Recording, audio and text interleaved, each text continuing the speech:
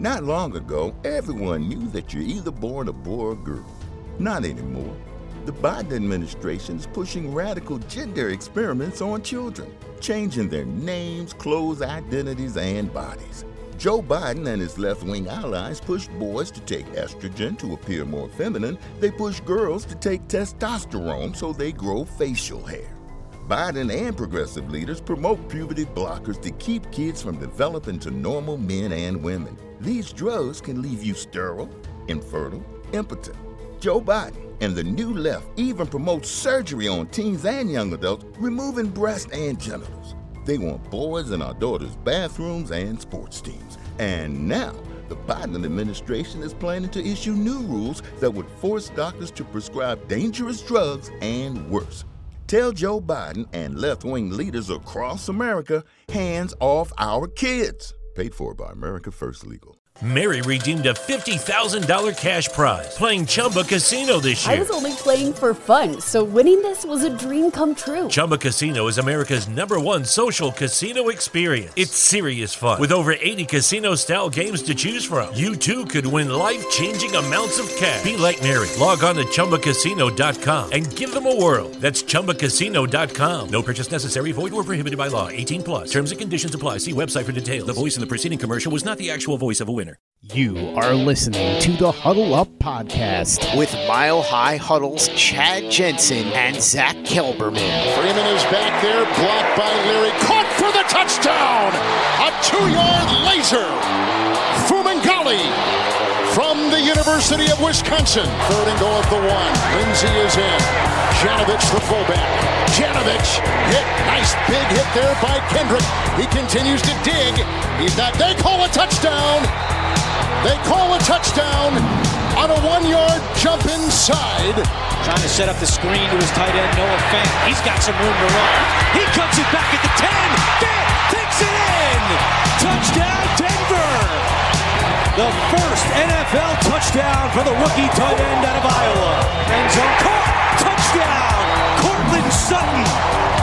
His 5th career touchdown, but his first here in Denver. And now, here are Broncos country's football priests to help you exorcise the demons of another doomed season. I have exorcised the demons. This house is clear.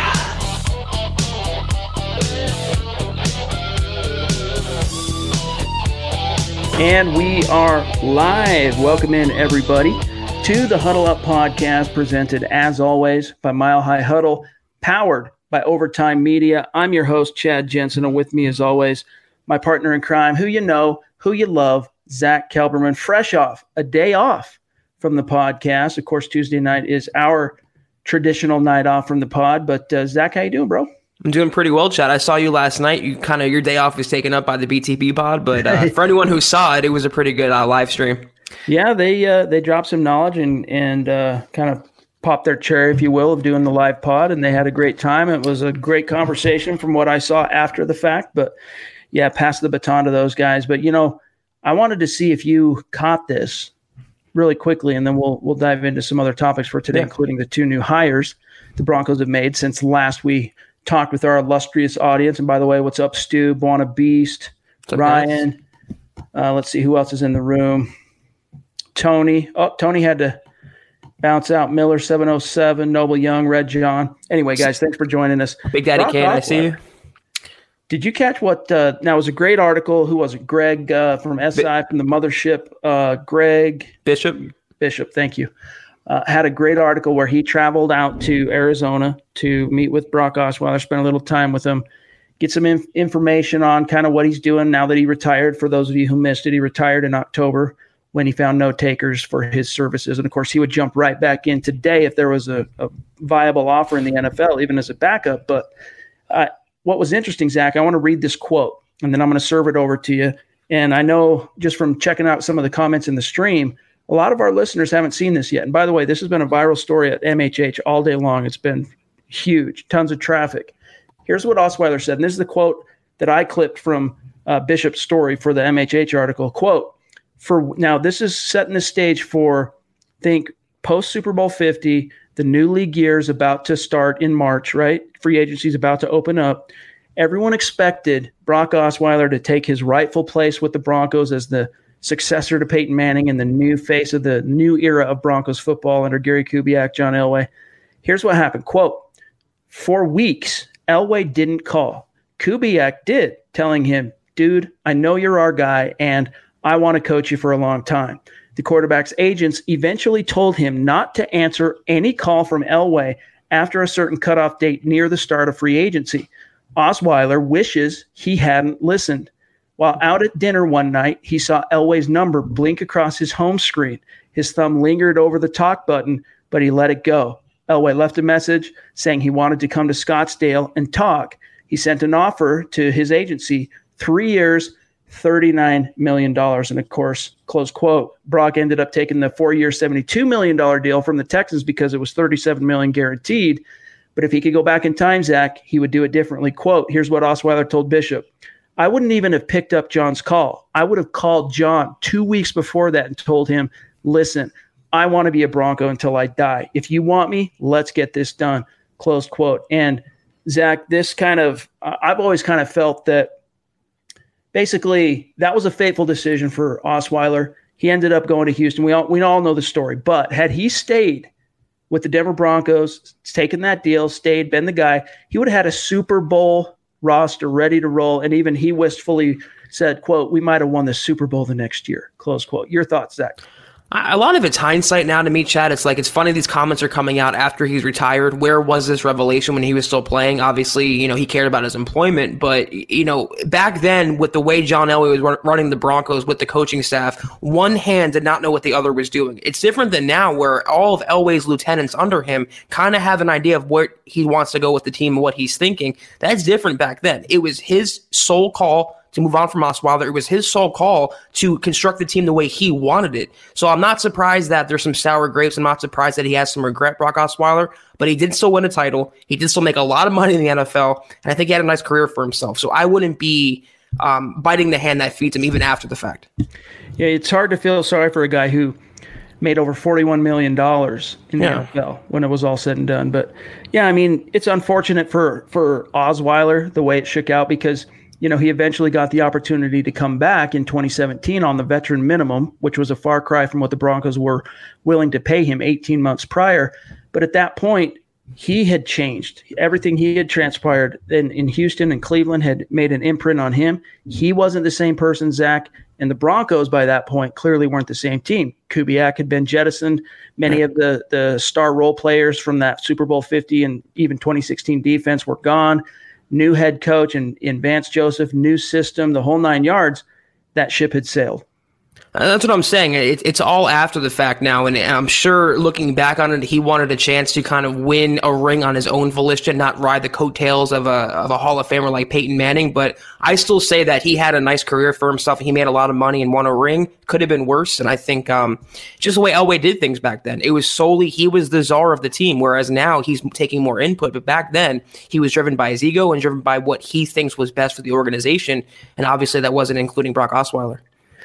Big Daddy Kane had to pop in, pop out with a $10 donation. Thanks, brother. Appreciate you. Wanted to say, what's up, guys? Got to get back to work. I'll catch you tomorrow. Go Niners. That's right. It's only a few days away. Big Daddy Kane, you are the man. We appreciate you. Yes. There's a couple more things I want to talk about on Osweiler. First, though, just really quick, let me just get a couple of quick matters of business out of the way, guys. Make sure you're following the show on Twitter. As a reminder, @HuddleUpPod, simply the best way, as you know, keep your finger on the pulse of what's happening with this show in real time. And then don't forget to head on over to Apple Podcasts and leave a creative review. If you like what Zach and I are doing, leave us a 5-star rating. It's a great organic way to support the show, and it helps to get the show out to new listeners in Broncos country. So take care of that. This is the Overtime Podcast Network. Not long ago, everyone knew that you're either born a boy or girl. Not anymore. The Biden administration is pushing radical gender experiments on children, changing their names, clothes, identities, and bodies. Joe Biden and his left-wing allies push boys to take estrogen to appear more feminine. They push girls to take testosterone so they grow facial hair. Biden and progressive leaders promote puberty blockers to keep kids from developing to normal men and women. These drugs can leave you sterile, infertile, impotent. Joe Biden and the new left even promotes surgery on teens and young adults, removing breasts and genitals. They want boys in our daughters' bathrooms and sports teams. And now, the Biden administration is planning to issue new rules that would force doctors to prescribe dangerous drugs and worse. Tell Joe Biden and left-wing leaders across America, hands off our kids. Paid for by America First Legal. Not long ago, everyone knew that you're either born a boy or girl. Not anymore. The Biden administration is pushing radical gender experiments on children, changing their names, clothes, identities, and bodies. Joe Biden and his left-wing allies push boys to take estrogen to appear more feminine. They push girls to take testosterone so they grow facial hair. Biden and progressive leaders promote puberty blockers to keep kids from developing to normal men and women. These drugs can leave you sterile, infertile, impotent. Joe Biden and the new left even promotes surgery on teens and young adults, removing breasts and genitals. They want boys in our daughters' bathrooms and sports teams. And now, the Biden administration is planning to issue new rules that would force doctors to prescribe dangerous drugs and worse. Tell Joe Biden and left-wing leaders across America, hands off our kids. Paid for by America First Legal. All right, Zach. The other thing, I mean, as far as Osweiler, here's one thing that kind of bothers me. He's kind of turned into like a bit of an NFL or a football clown, if you will. And I think it comes down to that trade, right? The Texans gave up him plus a second-round pick, and there might have even been one other piece of another asset that was dealt to Cleveland, basically just to get his contract off the books. Yeah. And the thing that people forget is even though his numbers that year, that 2016 season in Houston, weren't anything to write home about, he had, I think, 3 more interceptions than he did touchdowns. It was a lopsided TD to interception ratio. However, the Texans won a division championship that year. Like it's not like he fell flat on his face and it was just a, complete botched fail in Houston. That the reason it didn't work out was because he and Bill O'Brien just simply didn't hit it off. He wasn't Bill O'Brien's guy. He was the previous GM's guy, Rick Smith. And it was never the guy that O'Brien wanted, and they clashed. And probably Osweiler, as we know, at that particular fork in the road, that point in time, he was feeling his oats, man. He was thinking, man, it should have been me leading this team into the playoffs. It should have been me playing in the Super Bowl, neglecting the reality that had it not been Peyton, they probably don't get past the Pittsburgh Steelers in the divisional round. And they sure as heck probably don't get past the New England Patriots in the AFC Championship game, let alone win the Super Bowl. But nevertheless, at that point in time, he was so miffed over what happened that he was willing to listen to every little thing that his agents told him and completely spurn the advance, which, again, as you said, Elway could have ponied up and competed with the offer the Texans gave him. But at the same time, Osweiler could have been a lot more amenable to the offers and the overtures that the Broncos were making to stay home with a Super. I mean, Houston's never won a Super Bowl. I mean, they'd never even been to an AFC Championship game. And here he was given the opportunity to be the next franchise quarterback for the Denver Broncos, and not for peanuts either. Even though $13 million per year, I mean, comparatively, especially just a few years down the road, even now, is peanuts compared to, what a franchise caliber quarterback is making out there. Still, it's not like he was being asked to come back and play on a veteran minimum like he ended up doing 18 months later. But nevertheless, he gets treated like a clown. And I think it really boils down to that trade, Zach, the trade in which the Texans just telegraphed basically, this is a turd that we want to get off our front porch. Take him just so we can clear this money off the books. Here's a second-round pick. I think Osweiler's valuation of himself did not match the valuation of around the NFL. I think he was worth a lot more than he really was, and maybe he was fed that information by his agents and got some faulty information, but he was led astray, and his play never justified that. He had a good stretch with the Broncos in that Super Bowl season, but he never developed into that franchise signal caller that was worthy of that big contract, that was worthy of those commitments, and I think he thought he was. So what boiled down to was his own ego, which is funny because it went up against Elway's ego and Elway won out. So all looking back, it's all hindsight. It worked out for Denver. They won a ring that year. Osweiler made a lot of money, so it could have been worse. They went their separate ways, and I think it all worked out pretty well in the end. There was an interesting little, anecdote in that piece by Bishop. And by the way, you guys, go check out that article. If you need to find it, you can go to milehighhuddle.com. The link is in that Osweiler story we have up right now. But he shares a little anecdote, does Bishop, and I'm sure obviously got this from Osweiler, but that after that Week 17 game in which he started the game and then was benched for Peyton Manning. Peyton came in the second half and brought the Broncos back from a deficit, ended up winning and securing the number 1 seed. And from then on out, it was once again, of course, Peyton's team.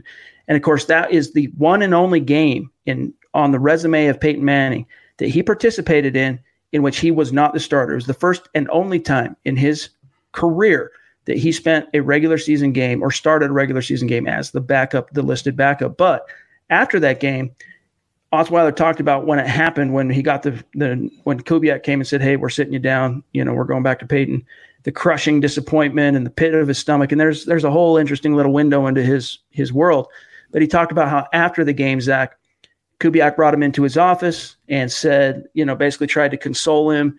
Said he wept on his shoulder. He was basically crying to Kubiak, and Kubiak told him he loved him like a son, pointed to his little fridge in his office and said, "There's plenty of beer in there. Drink as many as you want." And Osweiler said he put back a few beers and then went out and faced the media.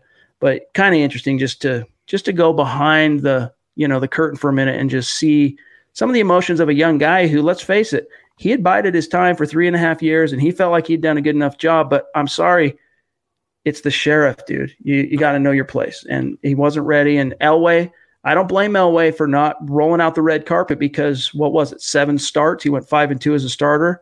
In 2015 did Osweiler. And even though it was impressive, he still got benched. So you got to keep that in mind. I think it was a good look for Gary Kubiak. What a likable, relatable guy just to offer some beer to a young player who's, down on himself right now. But that shows to me the disconnect, Chad, back then between Kubiak and the front office. It seemed like maybe Kubiak was in Osweiler's corner more than Elway was. It just didn't seem like things were cohesive as they are now, which brings us to reality. And that's why it's encouraging. Under Vic Fangio, under the new John Elway in his turned over the new leaf general manager role, he's really including everyone in the decision-making process, and that's why you'll see more continuity going forward. So it's a new Elway now, but seeing those stories and those anecdotes back then take us back to when he was still ego-driven and making decisions based on impulse. But I agree with you. He was absolutely right in not just ponying up the money, writing a blank check. It worked out the best for Denver. You have to tip your cap to Elway for that. I mean, the Broncos, they tried with Osweiler, and then they went with Paxton Lynch, and it was a massive failure and a bust. And since then, they've basically, up until week 13 of this past season, they've been wandering the QB desert, if you will. And they finally, if losing out on Osweiler and then Osweiler's career going to crap in the process, if all those dues the Broncos had to pay after hoisting the Lombardi trophy at the end of Super Bowl 50 led them to Drew Lock, who can be the guy for this team for the next 10, 15 years, if not longer, the way quarterbacks are played in the NFL right now, then it's all a price worth paying at the end of the day. It's like the Kansas City Chiefs. They were lucky enough that they went from being from a winning quarterback and a winning program to a young franchise quarterback out of the gates and just kept winning, going from Alex Smith era to Patrick Mahomes era. But most teams, and the Colts had a similar thing, Peyton to Andrew Luck. Most teams, though, especially after you hoist the Lombardi trophy and a rebuild follows, kind of like the Broncos back after Elway retired, you got to go through the desert. You got to pay your dues. You got to wander. You got to find the where the water's at, find that oasis. And eventually the Broncos did. And that's the upside. I mean, and you're looking at the fact that I believe most fans, and I think Elway would actually admit, he would take 3 years of waiting those sands to find that franchise guy. If you're going to give up 3 years after winning a ring to find the guy that leads you for the next 10 to 15 years, and maybe bring in more world titles to Denver, I think he would take that trade-off. So it all worked out for Denver in the end. Unfortunately, we're not still speculating on Osweiler. We're not speculating on another veteran quarterback. They have their young guy in the system now. We have to move forward with the current Broncos. By the way, Albert, it's through YouTube only. You got to watch through YouTube, and there's a super chat feature. So if you want to do that, by all means, we absolutely appreciate it. Mile High Truth here says, coulda, woulda, shoulda. If I was 10 feet tall, I'd be a good basketball player. If I was a billionaire, I would own an island. Yeah, pretty much. Amen to that, brother. But yeah, so just a really interesting piece. Brock Osweiler has a piece of Broncos history, a little fraction of the tapestry belongs to him, and he contributed. I mean, if it's not for Brock Osweiler, the Broncos don't have that third Lombardi trophy. So he should, in my opinion, despite the way things ended, he should have some respect in Broncos country. But nevertheless, let's move on to current concerns for the Denver Broncos. First and foremost, the team finally, made the hire Mike Shula is the quarterback's coach. Finally. We've already kind of hammered this into the ground, talked about Mike Shula. It was in the works for as long as 2 weeks. I just want to read one thing to you real quick, Zach, and then we'll move on. From Vic Fangio, what Fangio said about the Mike Shula hire. This is from Fangio, quote, Mike is a well-respected coach around the league, especially when it comes to developing quarterbacks.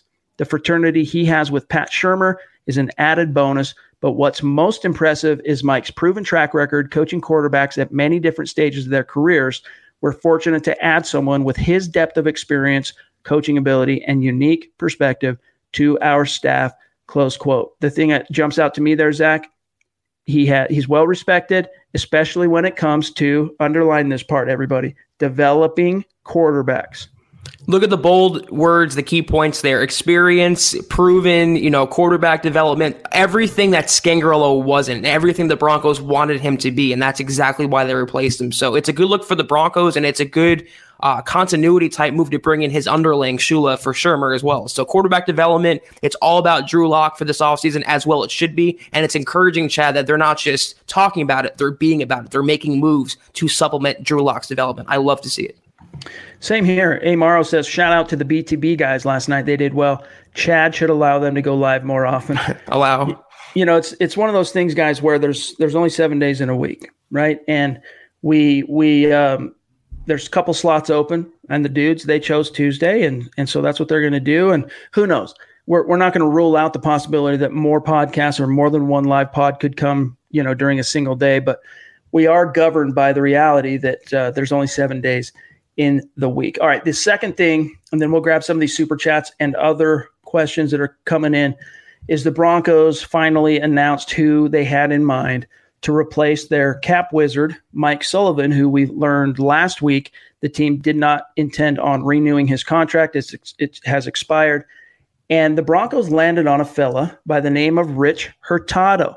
Now, let me just read this first little part of the press release on Rich Hurtado. Quote, Hurtado has 15 years of experience negotiating contracts as a team executive or player agent. So he's done it from both sides of the table. He spent the last 11 years as an agent/executive for the Creative Arts Agency, CAA, formerly Five Star Athlete Management, after 4 seasons working in football administration with the Philadelphia Eagles. So not only has he worked for the biggest or one of the biggest sports agencies, but he also spent time working under Howie Roseman as a cap analyst, and eventually, he had a bigger title for the Philadelphia Eagles. So your thoughts on the Broncos? We don't, other than what is known in the press release, Zach, that the Broncos provided to us, all we know is that the Broncos were exposed to him. It wasn't just a resume that came across Elway's desk. They were exposed to him through his involvement in the negotiation of the Broncos contracts with Aqib Talib. When they signed him in 2014, he was a part of that negotiation. Demaryius Thomas's extension in 2015, and then the Emmanuel Sanders extension in 2016. I mean, yeah, he has some Broncos ties going way back, but one thing that I read that I was encouraged by was he either worked with or was familiar with Todd France, who's representing Justin Simmons. So that's a really good in to have, a really good connection to have to lock down Simmons this offseason. I like the hire, Chad. It was tough to replace Mike Sullivan because I thought he was really good at his job, but they arguably found a guy who's on his level. He has a lot of connections around the NFL with a team like the Philadelphia Eagles, who you mentioned worked under a really savvy cap guy in Howie Roseman. So if you're going to learn from the best, can't hurt the Broncos. I like this move a lot. I want to see it translate, though, not just for new deals to the players this offseason, but more team-friendly deals. Not a lot of dead money left on the cap, not a lot of heavy guarantees, record-setting deals. I want to see how he negotiates his contracts compared to how Sullivan did it before. This is the Overtime Podcast Network. Not long ago, everyone knew that you're either born a boy or girl. Not anymore. The Biden administration is pushing radical gender experiments on children, changing their names, clothes, identities, and bodies. Joe Biden and his left-wing allies pushed boys to take estrogen to appear more feminine. They push girls to take testosterone so they grow facial hair. Biden and progressive leaders promote puberty blockers to keep kids from developing to normal men and women. These drugs can leave you sterile, infertile, impotent. Joe Biden and the new left even promotes surgery on teens and young adults, removing breasts and genitals. They want boys in our daughters' bathrooms and sports teams. And now, the Biden administration is planning to issue new rules that would force doctors to prescribe dangerous drugs and worse. Tell Joe Biden and left-wing leaders across America, hands off our kids. Paid for by America First Legal. Not long ago, everyone knew that you're either born a boy or girl. Not anymore. The Biden administration is pushing radical gender experiments on children, changing their names, clothes, identities, and bodies. Joe Biden and his left-wing allies push boys to take estrogen to appear more feminine. They push girls to take testosterone so they grow facial hair. Biden and progressive leaders promote puberty blockers to keep kids from developing to normal men and women. These drugs can leave you sterile, infertile, impotent. Joe Biden and the new left even promotes surgery on teens and young adults, removing breasts and genitals. They want boys in our daughters' bathrooms and sports teams. And now, the Biden administration is planning to issue new rules that would force doctors to prescribe dangerous drugs and worse. Tell Joe Biden and left-wing leaders across America, hands off our kids. Paid for by America First Legal. Right. Yeah, it's going to be this free agent period is going to be really interesting. And by the way, Stu jumps in with the $10 donation on Super Chat, our biggest superstar on Super Chat. Appreciate you, Stu. And he says, wants to know thoughts on the new financial guy. And I mean, that's the thing is you have to wonder, like, at first I kind of was fed information that as far as like the Juwan James contract as an example last year, that was frankly, when you look at it in hindsight, and even when it was executed, when you looked at his resume in terms of how much time he missed as a player, you kind of start worrying a little bit about whether or not the Broncos got too far out over their skis on that contract and opened themselves up to too much risk. Turns out he appears in 3 games in his first year as a Bronco, and it was basically just a bunch of money that the team poured down the drain for nothing. You have to wonder how much of that was just simply Mike Sullivan saying, here's the structure, here's what we're willing to offer, let's negotiate, and then Elway just kind of rubber stamping it, as opposed to Elway saying, here's the structure, now go negotiate the terms type thing. It sounds like more to me, Zach. The reality is that was the job of Mike Sullivan, not only to manage the cap, but to structure player contracts. And of course, the GM has to sign off on that when it's all said and done. Elway does own accountability for that. But there is a possibility, what I'm getting at here, is that there could be an improvement with Hurtado joining. As much as we both thought Mike Sullivan, for a lot of those years, did a great job for the Broncos, there is the possibility that you might be able to see some different, improved results that are more favorable to the Broncos with Hurtado in the fold. The thing about the James contract, a lot of it was fueled by desperation as well. They tried for so many years to land their right tackle, and they finally found a guy they don't have to trade for. He's still young in his prime, so they handed him a contract that was commiserate to the market value. It just was a lot of money for not that reliable of a player. But like you said, I want to see how Hurtado, his contract structure differs from Mike Sullivan. We see how the Broncos have kind of front-loaded contracts, very incentive-heavy contracts, and it's well and good when it works out, but when it doesn't, it blows up in their face. I want to see how he differs, even though Elway, like you said, will have the final call. It all goes through him, but I want to see how much power he has consolidated within the organization to structure things a different way. Let's grab a couple other questions here from Wayne Walker on Facebook. He says, who do you see as Locke's backup? Love the show. Can't wait to get a hat. And the hats are coming to the merch store hopefully by this weekend. We have the logos getting made right now, and then they'll be delivered to us, and then we can put them on the merch store and different things. So the hats are coming, by the way. Go pick up a hoodie. Amen. Who do you see as Locke's backup in 2020? Is it going to be someone currently on the roster? Do you think they sign someone, draft someone? I don't think they sign a free agent. I don't think they obviously use a high round pick on a quarterback. I think it's going to be Brandon Allen when it's all said and done. I think that third position, Brett Rippon versus maybe a rookie quarterback in the 6th or 7th round, I can see that playing out. But I think Brandon Allen, he has experience, he knows the system, and Drew Lock, as long as he's the guy, I don't want a high profile backup behind him. That's why I didn't want an Eli Manning or a Tyrod Taylor or whatever. I wanted just Drew Lock and literally no one else behind him. Have a guy as a safeguard like Brandon Allen who can step in and win a game, as we saw, as a pinch starter, but no one that's going to take away the flair or the headlines from Drew Lock. Could not agree more, which is why, I'll be surprised if the Broncos don't add a quarterback at least early for a camp arm, whether it's late in the draft or as a college free agent, to compete and kind of push the competition behind Lock. But you got Allen as a restricted free agent. So it does kind of make sense for the Broncos to just go ahead and tender him, re-sign him as an RFA, depending on the cost. We'll have to examine that with Bob Morris one of these days. But even if it's for a couple million, for 2020, knowing that you got a guy that if something happens, he can step in for 1 to 3 games and carry the torch. Asking anything more than that from him, you're just begging for it. And then if by some chance, Zach, the Denver Broncos go into training camp and they allow Brett Rippon to truly compete with Allen and he beats him out, and then maybe you cut him and you don't have to pay that $2 million, whatever it shakes out to be. But I think that the backup quarterback to Drew Lock in 2020 was on the roster in 2019, and it's not Joe Flacco.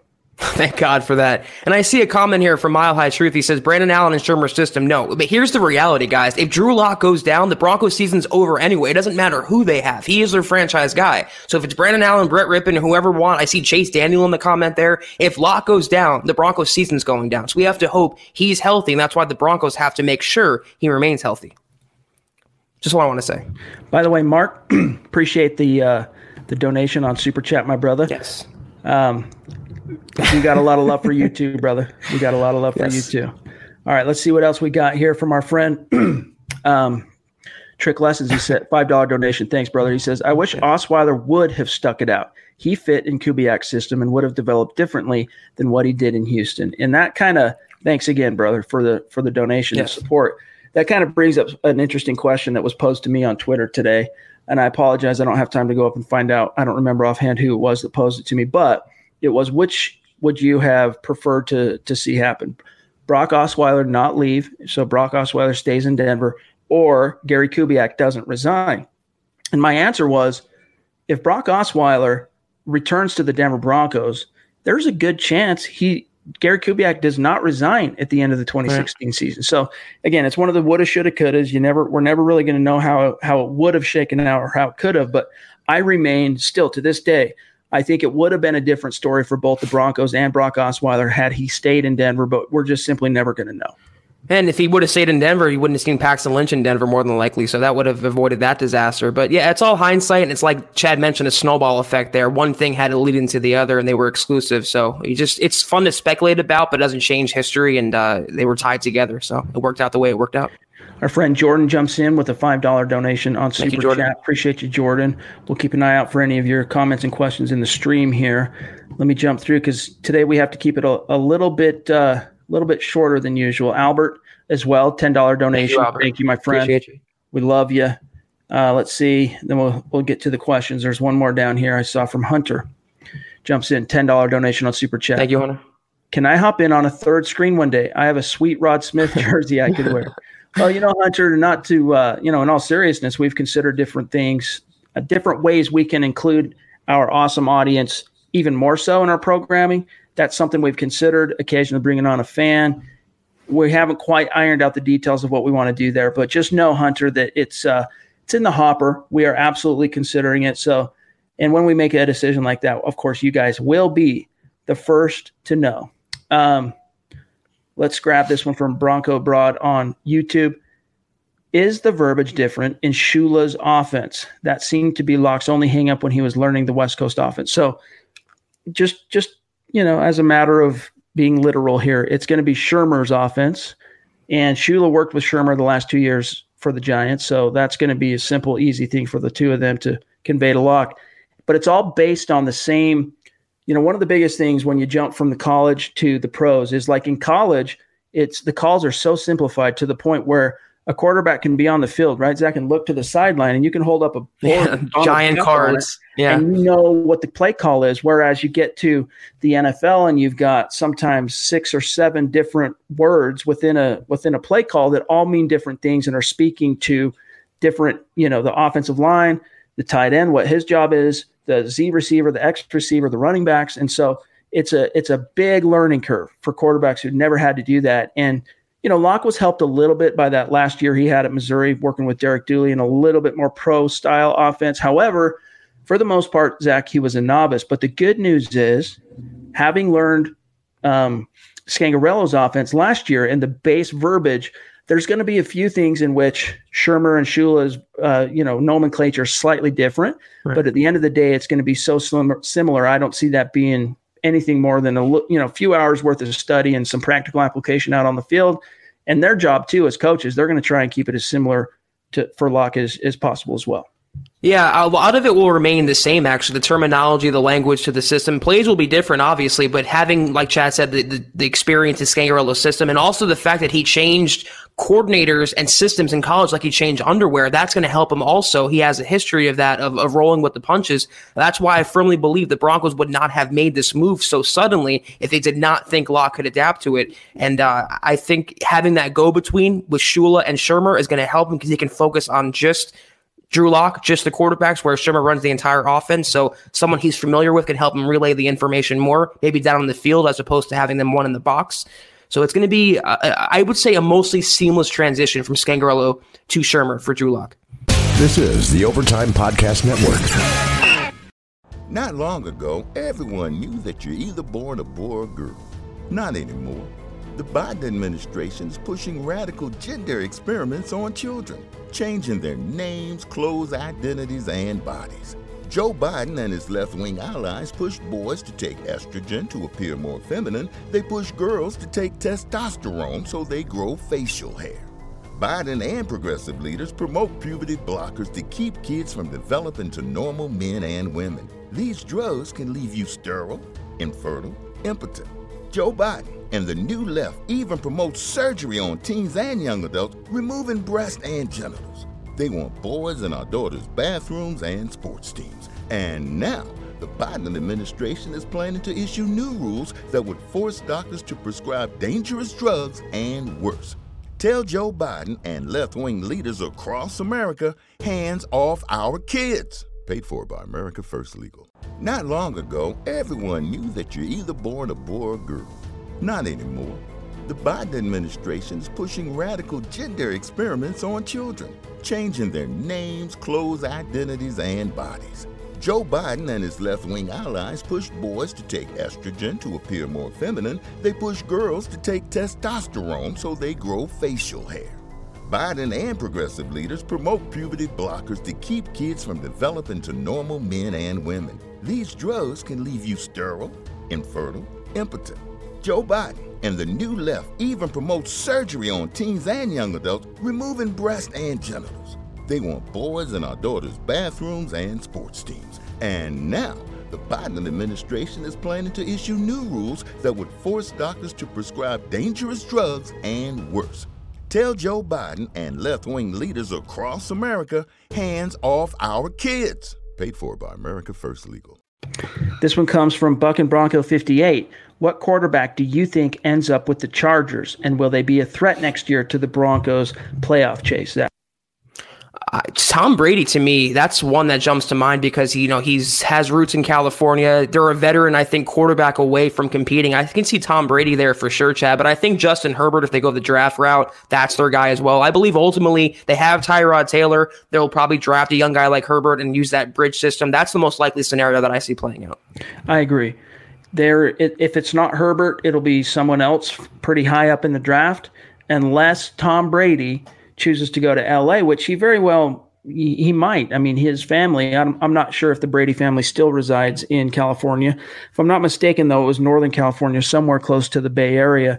But nevertheless, being in Los Angeles is a hop, skip, and a jump, and significantly closer to, if his family, the Bradys and mom and dad, they're still living up north in California, significantly closer for Tom and his kids to be close to grandma and grandpa than it is being across the continent entirely, 3,000 miles away in Boston. So, there's a part of me that's like, would Tom Brady really go to the LA Chargers? But then there are some things where you're like, well, I mean, if you look at what Peyton Manning was evaluating back in 2012 when he chose to come to the Broncos, they were coming off an 8-8 season.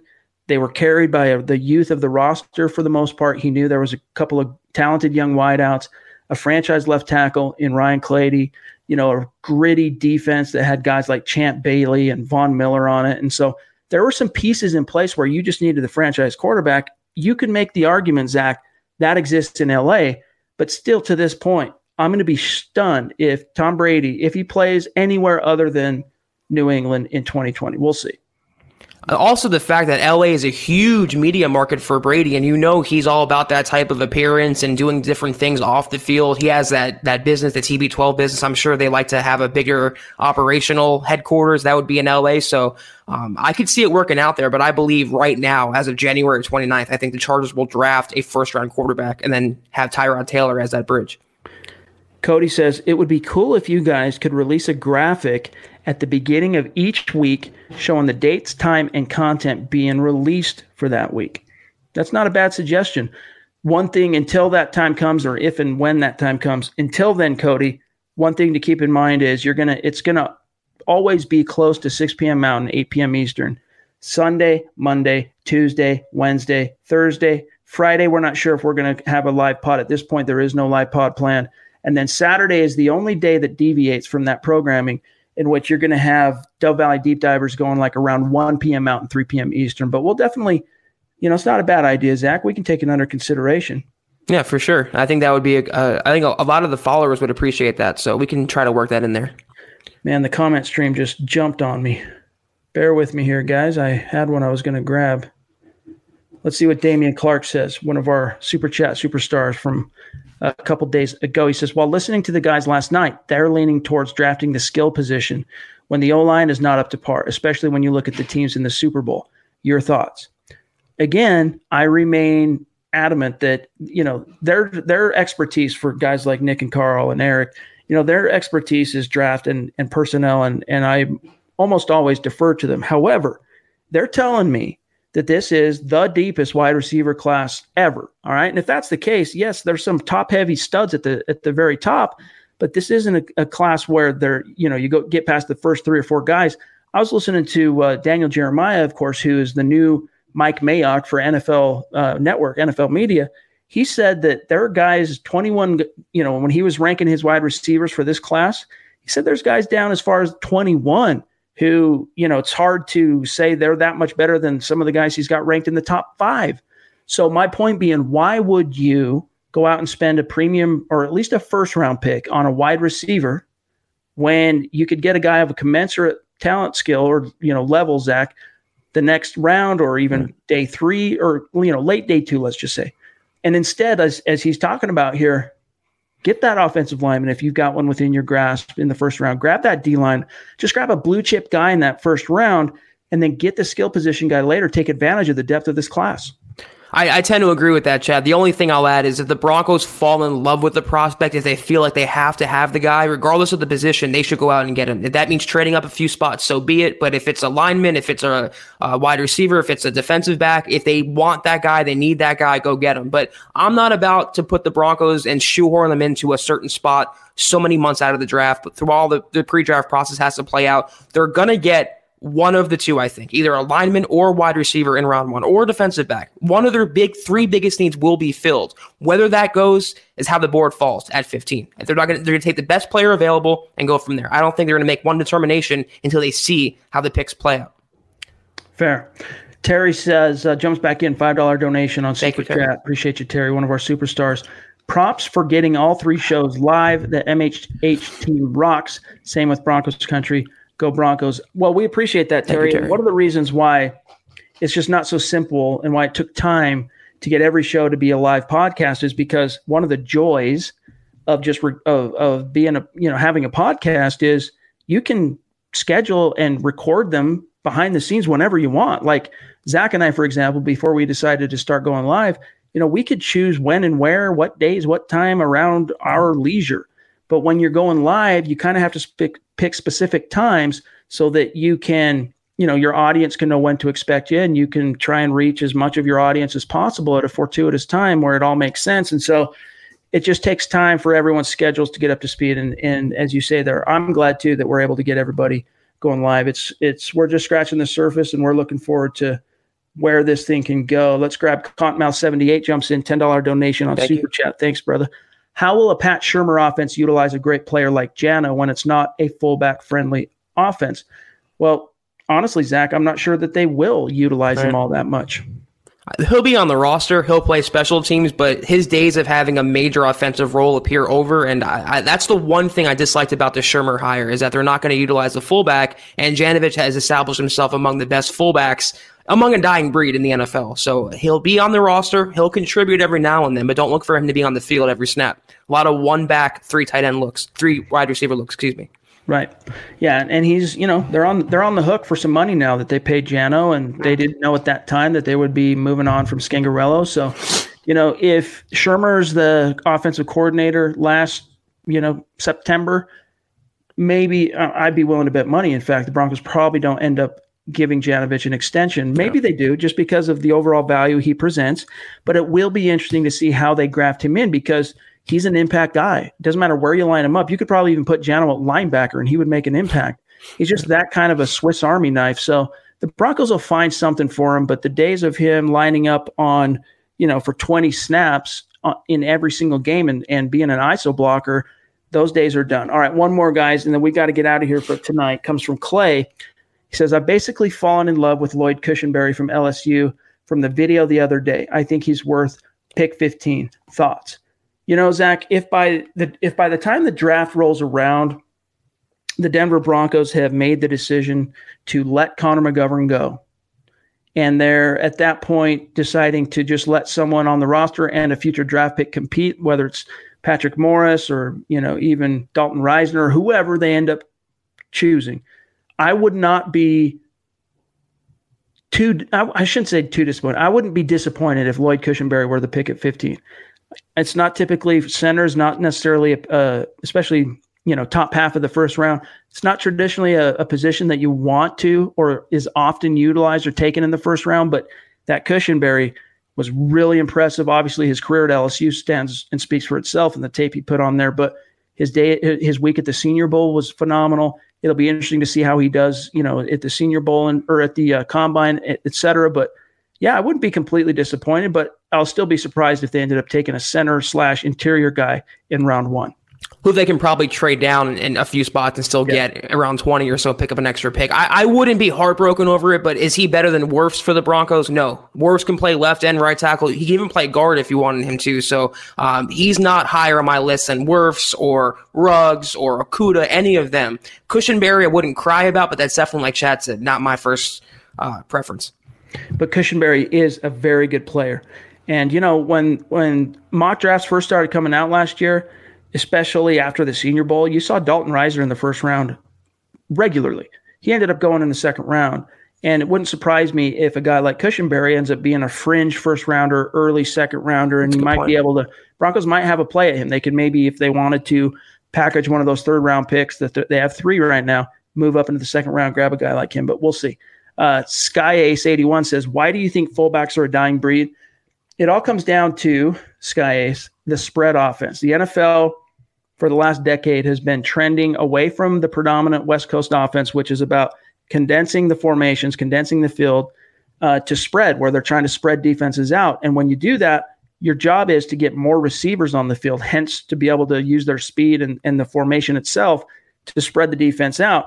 So when you have 3 wide receivers on the field, 1 tight end, 1 running back, there's not a spot for the fullback. You're basically sacrificing what that fullback could do in your running game in order to have the threat of the pass and that third wide receiver out there to either run a route or spread or take the attention of a DB and spread the field and create, zones of open zones, so to speak. So that's the biggest reason, honestly, why fullbacks have been phased out is the NFL is going pass and they're going spread. Yeah, you nailed it, Chad. It's a very pass-happy league for the last, like he said, 10 years or so, and there's not a lot of two-back backfields, meaning a blocker for a running back. If there's a running back in today's NFL, they're either going to be a lone guy like a Todd Gurley, or they're going to be in a committee role like what you see with the 49ers. There are not a lot of fullbacks in the backfield. 20 years ago, it was all the rage. It was a running sport, even before that, up until the last 10 years. But now, that's why Janovich is among the best. There's not many to choose from. It's truly going the way of the dodo bird. All right, guys. Thank you so much for joining us today. Sorry we got to keep this one relatively tight. I mean, I guess we are at 40 minutes, but it felt like a really short conversation. But that's because you guys help make this so much fun. And when you're having fun, as you guys know, time flies. But thanks for joining us, everybody. Make sure you're following the show on Twitter at HuddleUpPod. And then don't forget to head on over to Apple Podcasts, leave a creative review. And as always, if you like what you're seeing here, you're watching on YouTube, you're watching on Facebook, you're watching on Periscope, share this video out. It's a great organic way to support the work we're putting in for you guys on the daily. And then Zach and I will be back in the saddle tomorrow night, same time, 6 p.m. Mountain. Apologies, we were a little bit late today. That was mostly my fault, although Zach was complicit as well. Don't just blame me. But we'll be back in the saddle tomorrow night, 6 p.m. Mountain, 8 p.m. Eastern, right around that window. So stay tuned for that. And it's the Mile High Mailbag. So make sure you have your questions ready. And in the meantime, follow my partner on Twitter at Kelberman NFL, myself at Chad N. Jensen. Zach, have a great Wednesday night, brother. You too. Tomorrow night, Chad. And everyone, favorite night of the week, favorite pod of the week. Let's get it. All right, guys. For Zach Kelberman, I'm Chad Jensen. We will talk to you tomorrow night, 6 p.m. Mountain, 8 p.m. Eastern. You've been listening to the Huddle Up Podcast. Join Broncos Country's deep divers at milehighhuddle.com to keep the conversation going.